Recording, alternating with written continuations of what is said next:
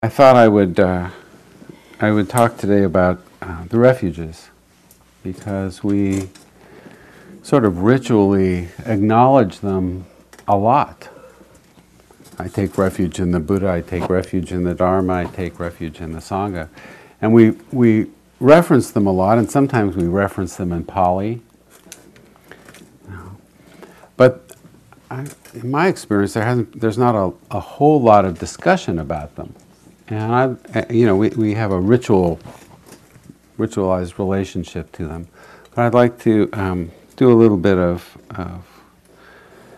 thinking about them today, and just see what we mean by refuge and Buddha and Dharma and Sangha.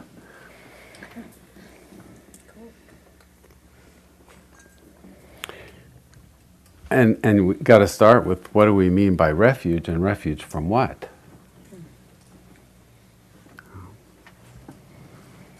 We sort of have a vague kind of notion. Most of us come to meditation practice anyway with a sense of we're looking for something, maybe some relief. And so we may have a generalized kind of sense of what we're looking for relief from, but it's not usually articulated. Bruce Springsteen's song, "The whole world is out there just trying to score. I've seen enough, don't want to see any more, cover me." And his refuge would be in that song, in his lover.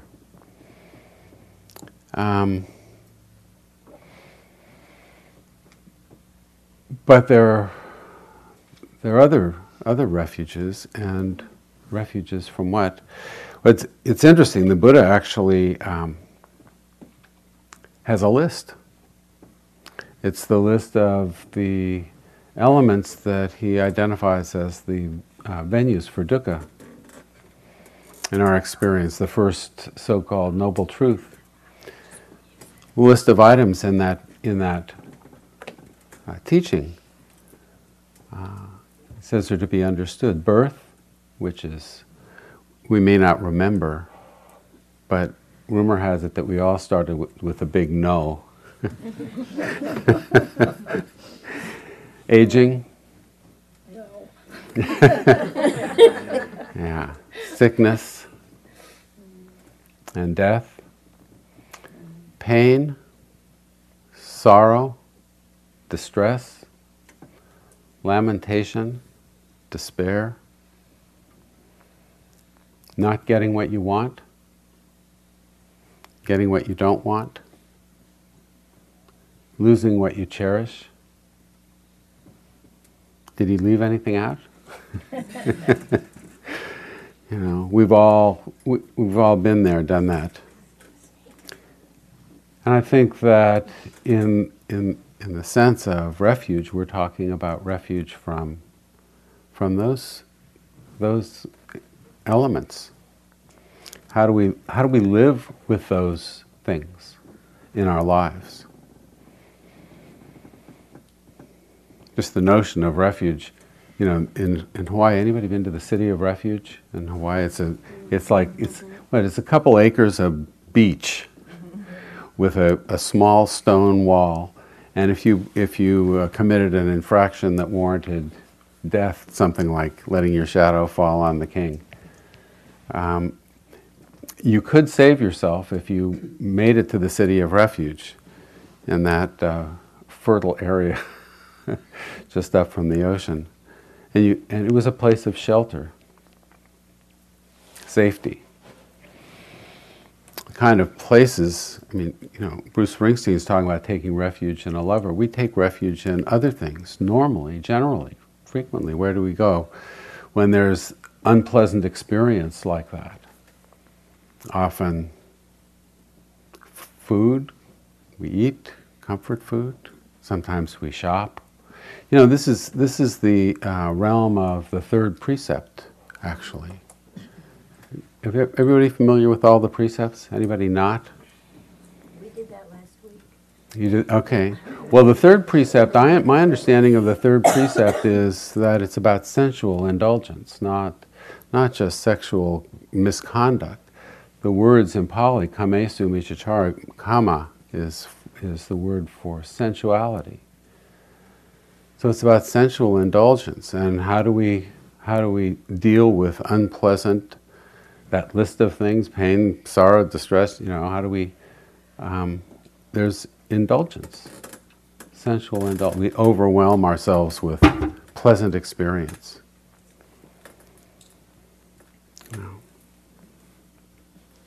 And there are other things that, some people find they bury themselves in work or drink or use some kinds of medication. Watch TV. I remember having a career bad day once. A career bad day. So I came home early.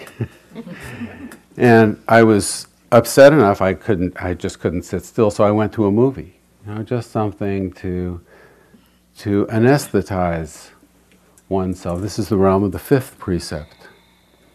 I don't understand the fifth precept as a prohibition against a glass of wine on Sunday. There is sort of a temperance strain in Dharma circles. But there are times when there is such a thing as right medication, in a hospice context, and of course, aren't we all really in hospice?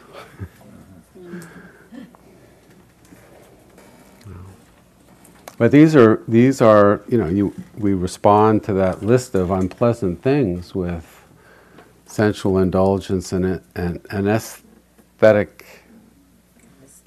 Yeah, that's it. I won't say it again. And so we're looking for some kind of safety, some kind of relief in the face of that list. So for those who think of themselves as followers of the Buddha's path, the idea would be that we would find refuge in the Buddha, the Dharma, and the Sangha. So what does that mean? What does it mean to find refuge in the Buddha? It depends in some ways on your understanding of the Buddha and what he attained. And what's important about this is whatever you think the Buddha attained, that becomes the inspiration for practice. That becomes the idea of what could be attained yourself. Thich Nhat Hanh said, because the Buddha was a human, it means countless Buddhas are possible. So it's how we understand that. And our understanding may be kind of vague. He was enlightened. And sort of, what does that mean?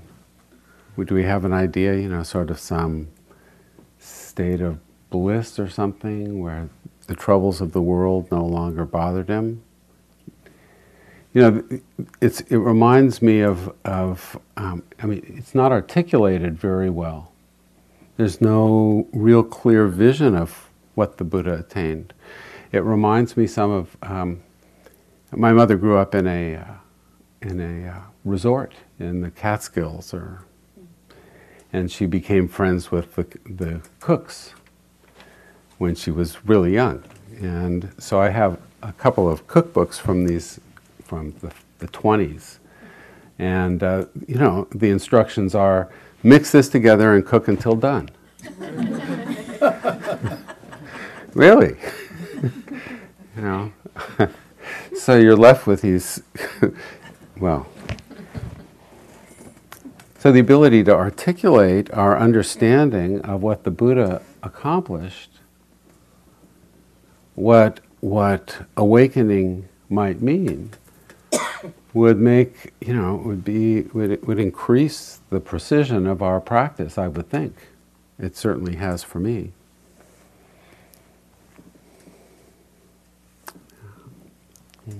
How do we understand what he attained? There are all kinds of ideas that are, he perfected the paramis. He reached enlightenment. He was the fully awakened one. He attained nibbana. Well, you know, people have different ideas about nibbana. It's not articulated particularly consistently in Dharma circles anyway. How do we understand that? There are strains of transcendentalism in Dharma. Nibbana is some transcendent thing beyond the six sense gates, the five senses and the mind, beyond what we can experience. That if we, it's something otherworldly. And there are a lot of these realms in, the various heaven realms in the early scriptures as well. And it's still taught that nibbana is something transcendent and permanent. Well, it's not impermanent. If it's not impermanent, is it even a thing? This is Sariputta, who was in the Theravadan tradition, was the senior disciple. I think that in other traditions, that was not always the case. But Sariputta was asked about nibbana, and he said, "Nibbana, nibbana, it is the destruction of lust, the destruction of hatred, the destruction of delusion. This, friend, is called nibbana." He said the same thing about arhatship, which would be the state of a fully accomplished being. The destruction of greed, the destruction of hatred, the destruction of delusion. I think in that sense, the destruction of delusion, he's talking about the abandonment of conceit, of the sense of I am. So there's just the experience unfolding without a self present in it. Nibbana.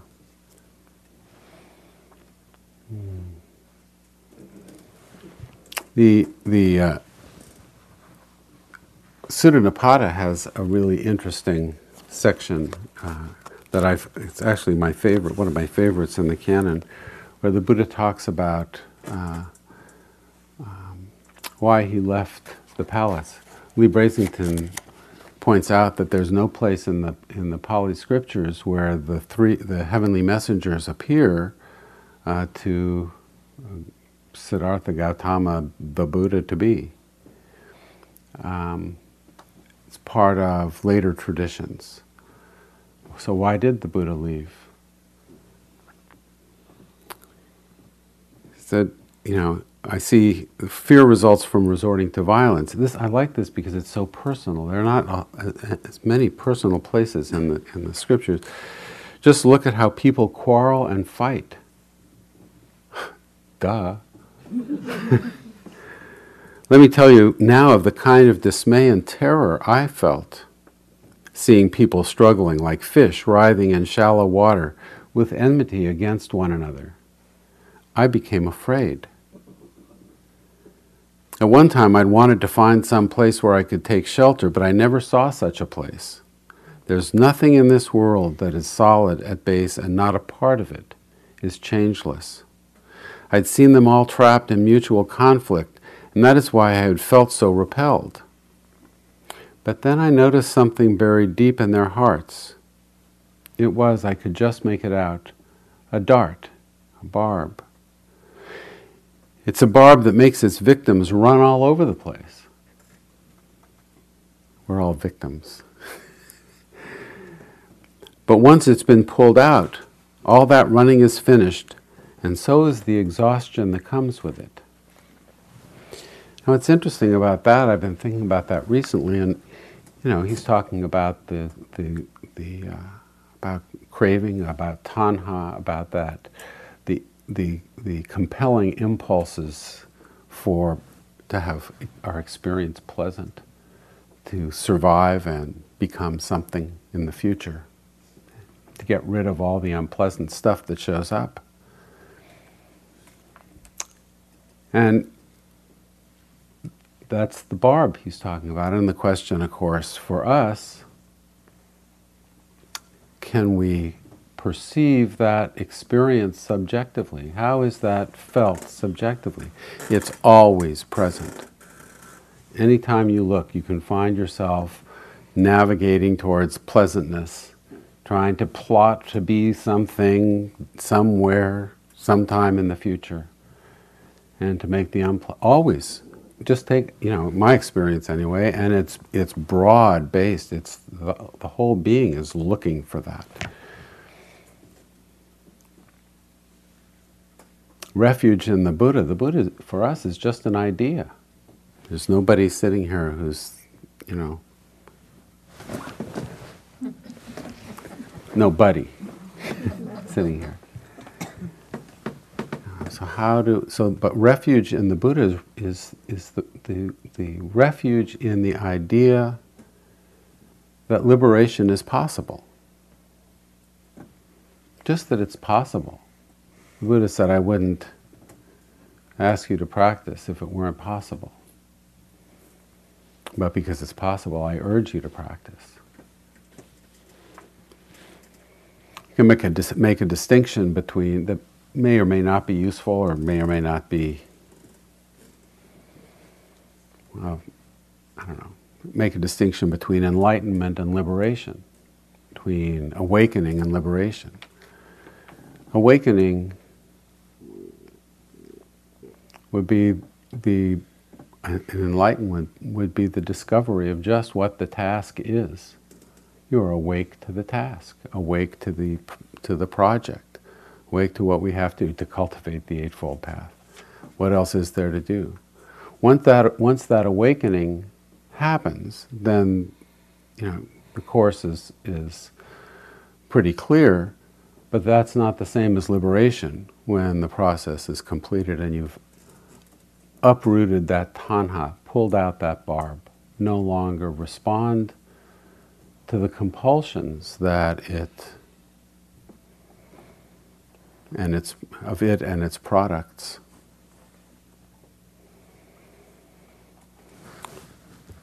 Another place where the Buddha describes, this is in the Sutta Nipata again, where the Buddha describes the qualities of a sage. Just what about the perfect man, he's asked. And he says, it would be a man who is calmed, who's extinguished all his cravings before the time his body disintegrates into nothing, who has no concern with how things began or with how they will end, and no fixation with what happens in between. Such a man has no preferences. He has no anger, no fear, no pride.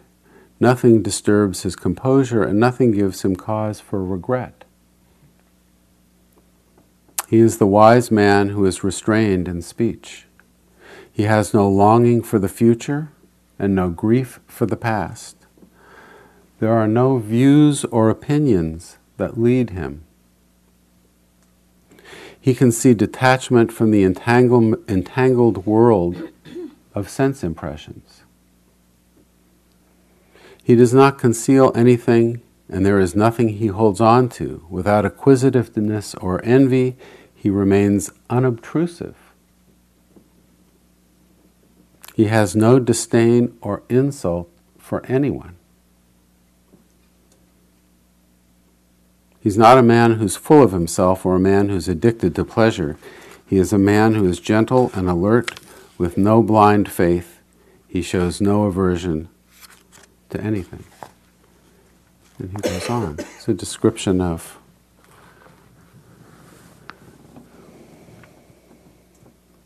so the refuge in the Buddha is relief in the notion that that is a possibility.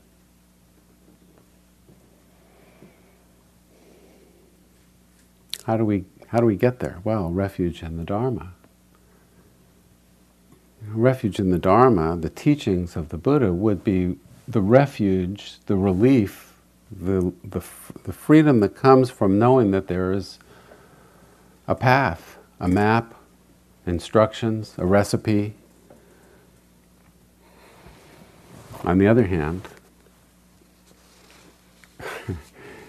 you know, how how do you know what the recipe is? You know, I think of the Buddha's teachings as has come down to a sort of like the end product of a 2,500-year game of telephone. You know, and the Buddha knew this too. He anticipated this. You know, there's in the sutta on the peg, the Buddha talks about, he uses a metaphor of a drum that used to be so big and resonant that you could hit it and it would be heard for leagues? What's a league? I don't know. But it was a bunch of leagues. And then, of course, it was wood, and so it would draw and crack, and then it would vibrate. So you'd take a little wooden peg and hit it in there and to keep the vibration down. And after a while, the drum became nothing but pegs, and you couldn't hear it in the next room. So the Buddha says, in that same way, in the course of the future, there will be monks who won't listen when the discourses of the Tathagata, deep in their meaning, transcendent and connected with emptiness, when those are being recited. They won't lend an ear, won't set their hearts on knowing them, won't regard these teachings as worth grasping or mastering, but they will listen when discourses that are literary works, the works of poets, elegant in sound, elegant in rhetoric, the work of outsiders, the work of disciples, when those words are recited. They will lend an ear and set their hearts on knowing them. They will regard these teachings as worth grasping and mastering. In this way, the disappearance of the discourses that are the words of the Tathagata will come about. So how do we tell just what the teachings of the Buddha might be? There are plenty of interpretations of even the earliest texts. And the earliest texts contain some conflicting notions as well.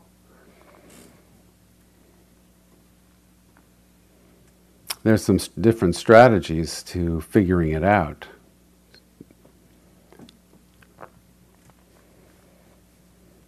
Bhikkhu Analayo, who's may be the most notable and striking Buddhist scholar on the planet at the time, I tried to persuade him to come and be a part of a retreat that I was putting on, and asked him. I wanted to do, the subject would be the three baskets, the suttas, the Vinaya, and the Abhidhamma. And he was not interested because he said, I don't pay attention to anything post Ashoka. Ashoka was the king a century or two after the Buddha. So he doesn't even pay attention to anything later than that. That's sort of one way of doing it. Stephen Batchelor had a slightly different approach, which I kind of like.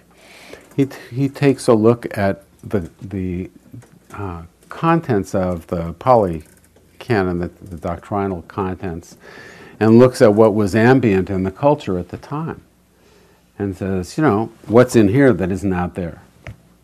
So, there are some interesting. There are some the kinds of things that were ambient. The first four precepts were also the four vows that the Jains took, and they were understood as basic morality at the time.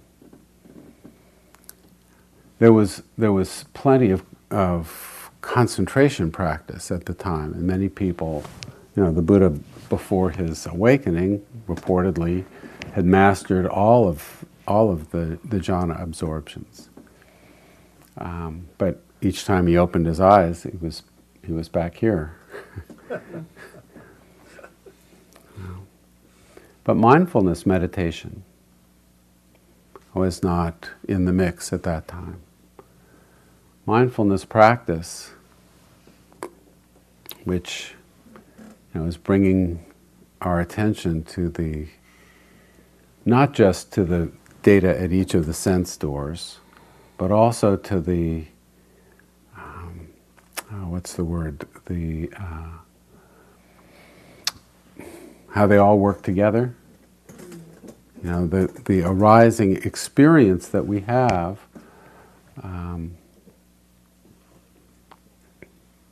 of pleasantness and unpleasantness, and of our suffering particularly.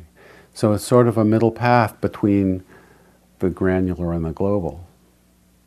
It's not either one. It's recognizing our suffering, being attentive to that, making those things the object of our attention.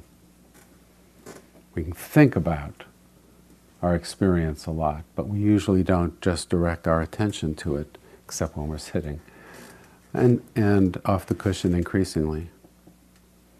So mindfulness practice was something that he added to the mix, and his understanding of his teachings, his presentation of the Four Truths and dependent origination.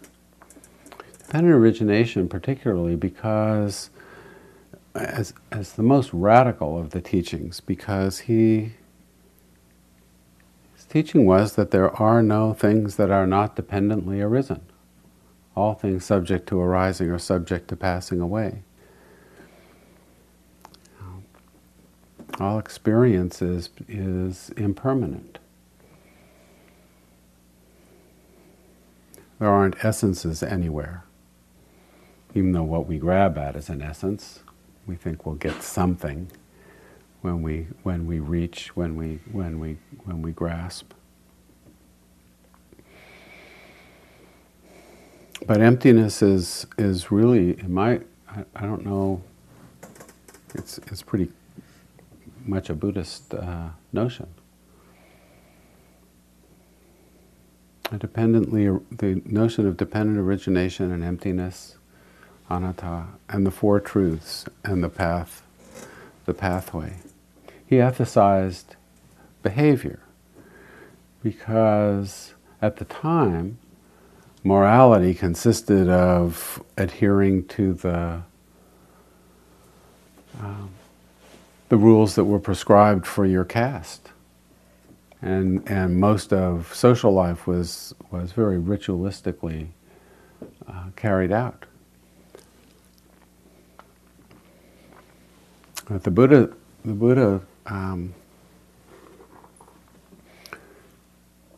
sort of flipped the meaning of all that. He said, I'm concerned about intention. Karma is intention. Right speech, right action, right livelihood are rooted in right intention. You know, it's not so much what you do. I mean, should the doctor who performed surgery on Joan Rivers, should he stop giving up surgery because he could hurt people?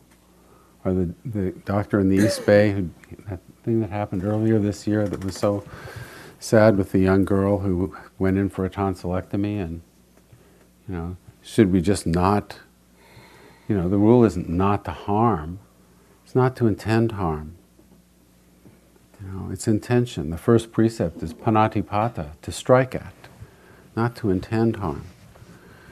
So the Buddha emphasized behavior and made it personal.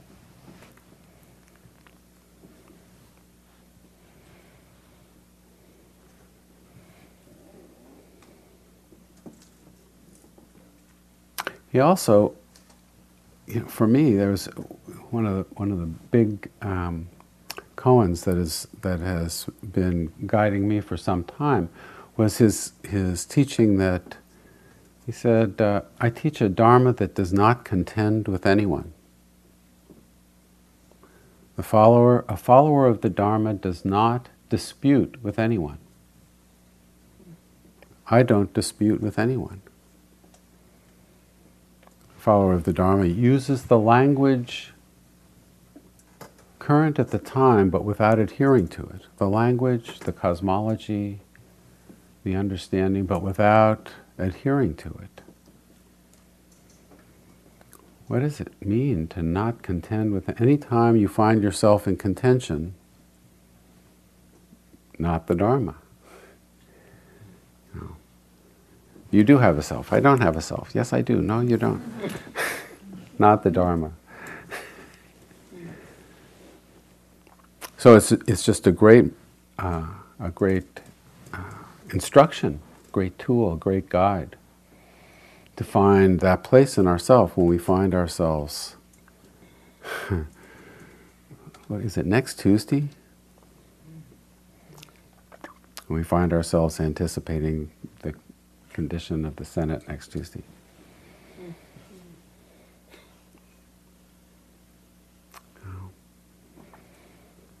So, but there is refuge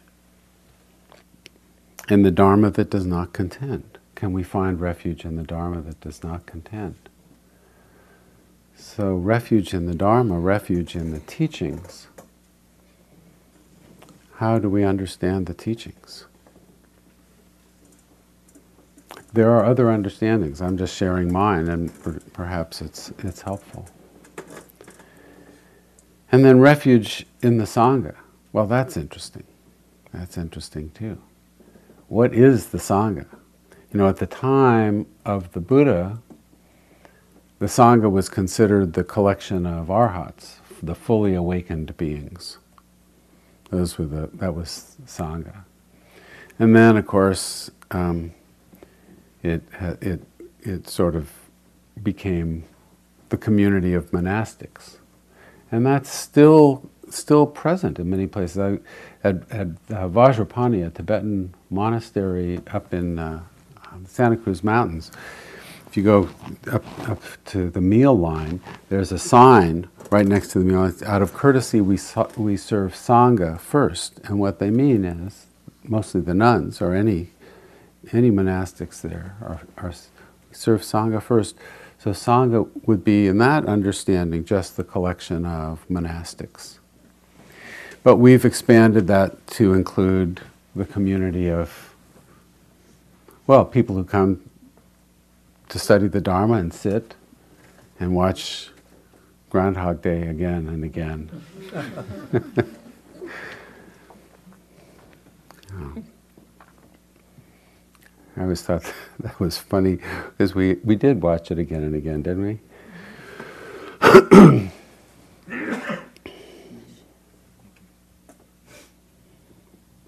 But it's even more than just the community of those of us who come together in a room like this.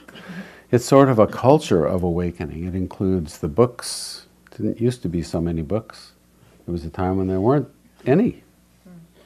You know, you try to go find a book, you know, Alan Watts, D.T. Suzuki.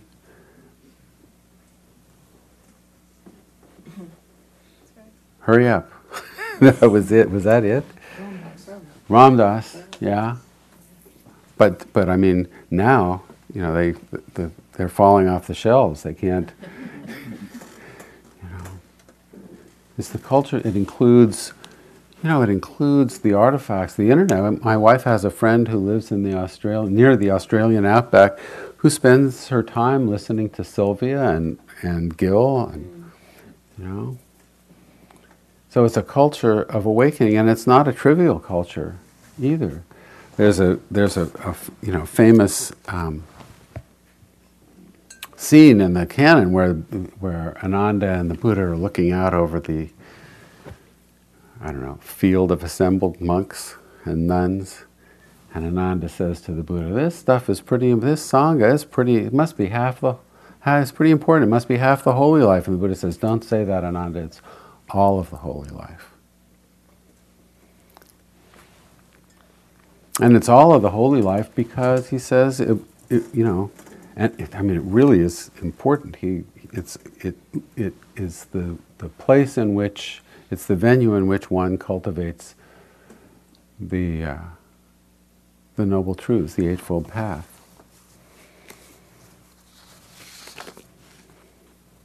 Here's a particular sutta that I like, where the Buddha comes out of his hut, and there are his monks. Oh no, I'm not going to. There we go. he comes out and he says, "What you guys talking about?" And they tell him, and I'll read his response, but he just reiterates the topics of conversation. He said, "It isn't right, monks, that sons of good families, on having gone forth out of faith from home to the homeless life, should get engaged in such topics of conversation as kings and ministers of state, robbers." Is that the 1%?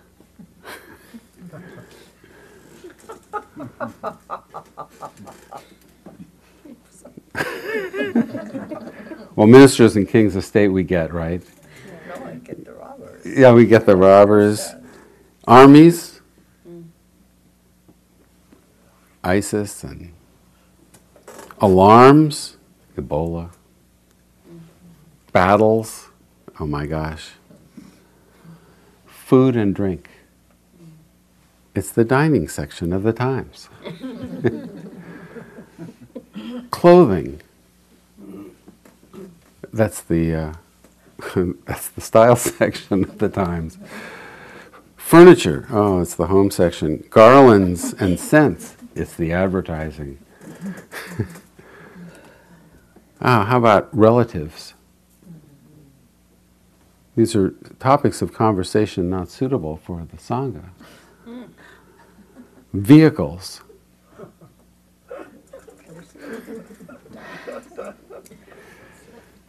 Yeah. Villages, towns, city, the countryside. That's sort of like standing, walking, sitting, and lying down, which means all the time. This is everywhere. Any place. Women and heroes, men and heroes, or men and blackguards. The gossip of the street and the well. Tales of the dead. It's the obituary section. Tales of diversity. The creation of the world and of the sea. Is that the Big Bang? Evolution. Talk on whether things exist or not. These are the topics of conversation not suitable for the Sangha. Now that doesn't mean that we shouldn't do them. And the Buddha is really clear as well that he has many lay followers who live a life according to his teaching, even enjoying sense pleasures, but as stream enterers, independent in the teacher's dispensation. These are the topics, the proper topics of conversation that he urges. Now talks on modesty, on contentment, on seclusion.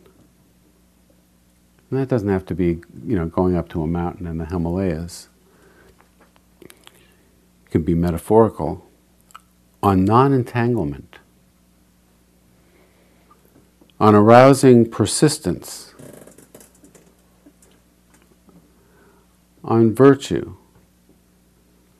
on concentration, on wisdom, on release, and on the knowledge and vision of release. These are topics, it's not so much that we shouldn't talk about one set of things and should talk about another, but we should recognize what kinds of attention support our growth towards liberation.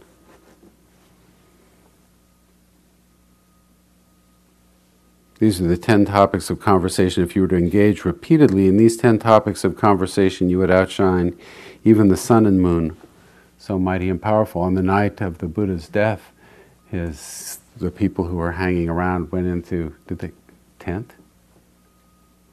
Whatever. They got together, maybe sitting around the fire, and they talked Dharma. They talked about the Dharma. This is the stuff they talked about. So it's interesting. So it's not so much that we shouldn't, it's just for us to be aware. But Dharma as all of the holy life. How about this? This comes out of the Majjhima. He says, if one can find a worthy friend, a virtuous, steadfast companion, then overcome all threats of danger and walk with him content and mindful. But if one finds no worthy friend, no virtuous, steadfast companion, then as a king leaves his conquered realm, walk like a tusker elephant in the woods alone. Better it is to walk alone. There is no companionship with fools. Walk alone and do no evil, at ease like a tusker elephant in the woods. So is Sangha all the holy life, or is it's a middle path?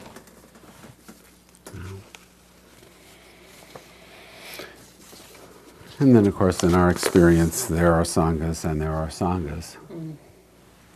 And we all know about the kinds of problems that Sanghas can encounter. In the end, each of us has to depend on our own ability to navigate this life and to find our way to a teacher or through teachers, through Sanghas, to the teaching and to the liberation. What we think we're doing reflects our understanding of the Buddha as a refuge. It sets a goal and a focus for our practice. How seriously we're going to practice depend on how seriously we take up the Dharma and how well we can articulate it. For me, the ability to articulate these understandings is really important, because without articulation, it's like those recipes. At least we want to know how long, and should the oven be hot? And you got anything more precise than that? Enlightenment's over there. Go take a look. Let go, and let go and be free. Right, and that's would be a little bit more detail would be helpful. And then refuge in the Sangha. How do we live our lives?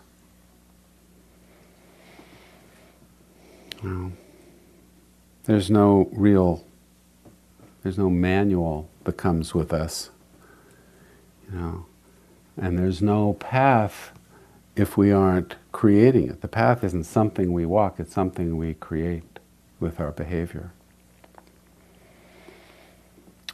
And how we individually work with this. Jason Siff, who's says, any way you can. Akin Chanel Weber says, any trick in the book. Free yourself. So let's take a minute or two and see if there are questions or comments or thoughts or complaints or...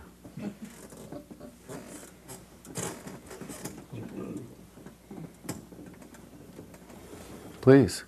I have a really stupid question. Oh, okay. When you say take refuge in the Dharma, my first thought is, what is the Dharma? And I have been, meditating for a lot of years, and that thought still comes up to me. Didn't I raise that question at the beginning? I mean, when I came to the Dharma, what is the Dharma? There's a lot of understanding. There's a lot. It comes to us with a lot of noise. The Buddha's interest, as I understand it, was in suffering and the end of suffering. The kind of dissatisfaction that we find in life, and the Dharma is his teaching of how to live without it, how to live without that.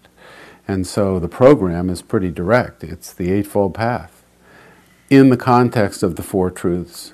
So the Eightfold Path are not 8 separate folds, that you can go off to the corner with one. It's like, I've used the basketball metaphor, I think, before. It's a unity, just like a basketball is a unity. You can't just go play with the brown.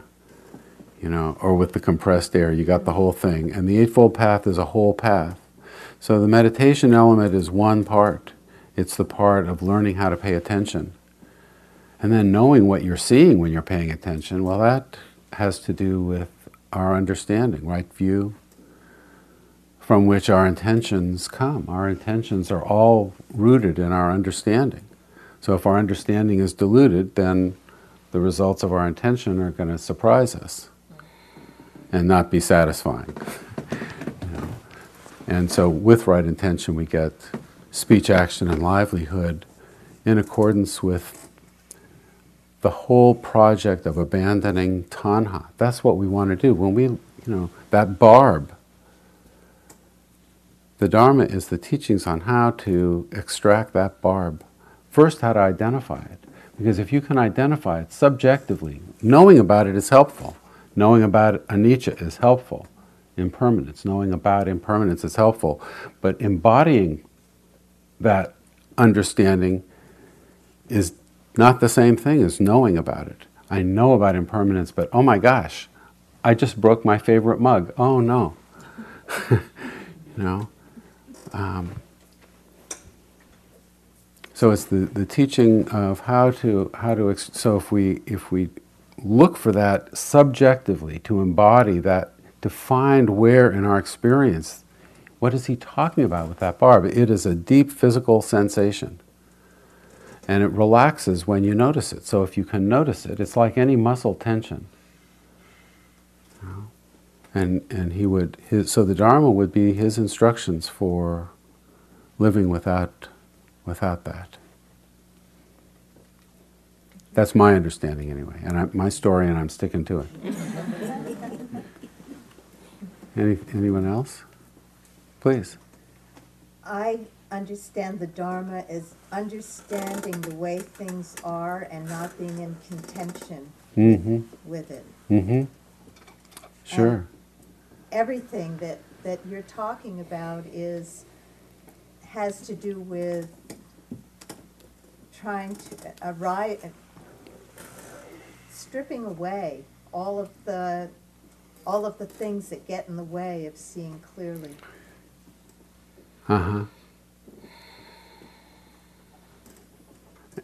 The Buddha says in the Udana, however you conceive things, they are other than that. That's right. That's why it's so hard to put words to it.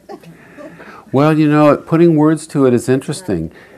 All our experience is ineffable. There's nothing more ineffable than the taste of a banana.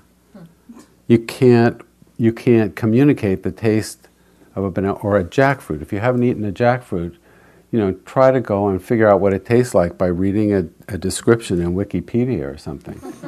Just not going to happen. All our experience is ineffable. What we want to do is to recognize the distinction between or to make a distinction between our sensory experience and our conceptual experience. So if you look at this and see a pen, you're actually thinking pen while you see colors and shape. You know. So it's all words are words, and sensual experience is sensual experience. And the conglomeration, I need to figure out what that word is. It's the sum total of, you know, it's not just attention at the sense doors, but it's also the awareness of how they all come together as one unified experience.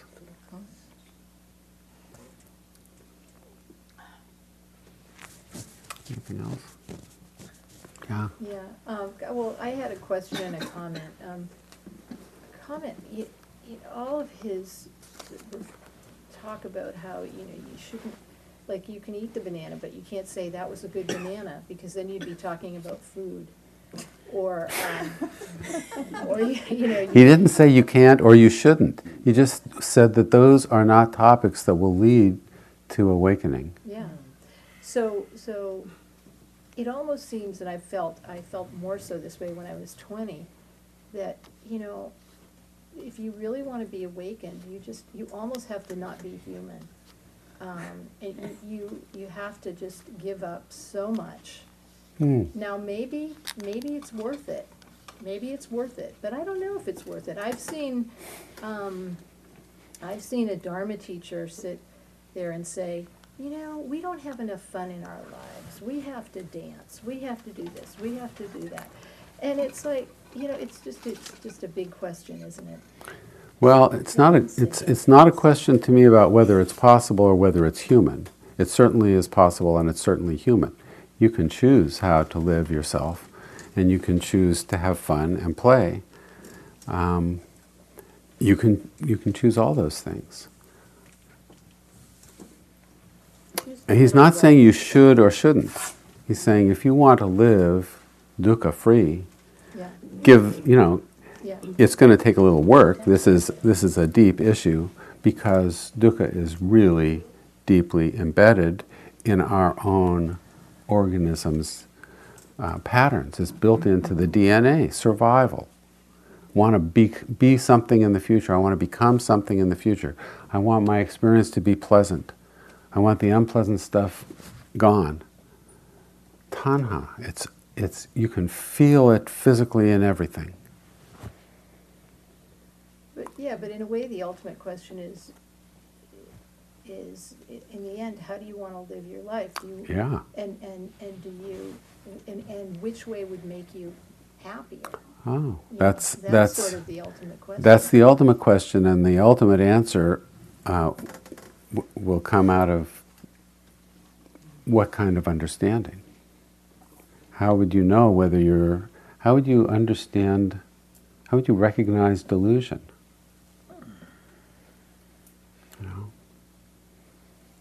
Greed, hatred, and delusion. When Ajahn Pasana was asked, my understanding is he said, well, you'll know because you're suffering. But I don't think we even recognize dukkha. A lot of the time it's pretty subtle. It's sort of like, who wrote that book in the 60s or 70s? It's been down so long it looks like Up to Me.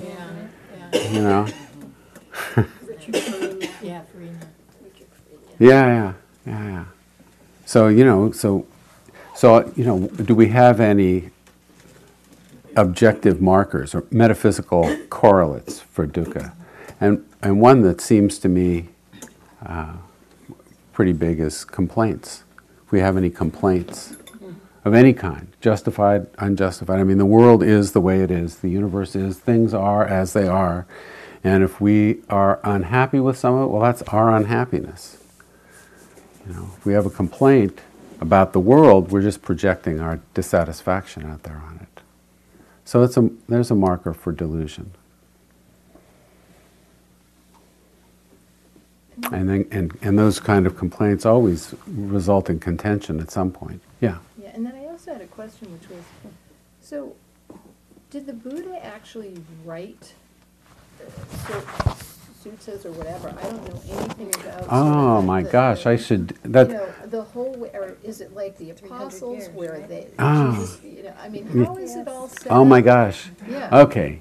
So Basics. this is what I consider sort of community level scholarship. When the Buddha at the time of the Buddha, the culture was basically rooted in the memorized texts of the Vedas. People memorized because they didn't trust anything valuable to writing. You write on a palm leaf and the termites eat it, So the story goes that and the Buddha taught for 45 years. It's not, Jesus was out there for 3, and nobody wrote anything down for 175 years, something like that. The Buddha taught for 45 years, and in 3 months after his death, all of the arhats, all of the fully awakened beings, got together, the Sangha, and they had a council which lasted some time, and they all listened to Ananda recounting the teachings that he'd been present for, and there was a recitation of the rules, the monastic rules, and groups of monks took these on and memorized them and passed them on through memory, and they became written down some 400 to 500 years later, is my understanding. And that's, so, and there, it's like the game of telephone. Sometimes there's been, but the signal is really strong. The signal is strong. Suffering and the end of suffering. The Noble Truths is about that. Dependent origination, about that. There's a lot of scattered stuff, which may reflect the language and culture of the time, which he addressed but without adhering to. And I think our oldest records, the oldest texts we have are from about the 8th century or 9th century. Okay.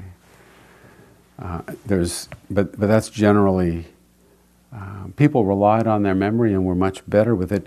My understanding is there was a council that in last century, the second half of the last century, for some reason I think 1976, but I could be wrong. And at that time there were 2 monks who were able to recite the entire Pali Canon. So it's possible to do. It's a bookshelf about like this. It's 45 years, it's a lot of text. I can't memorize. yeah, there is that. So I hope that's helpful. Yeah. Any last things? I want to thank you for your attention.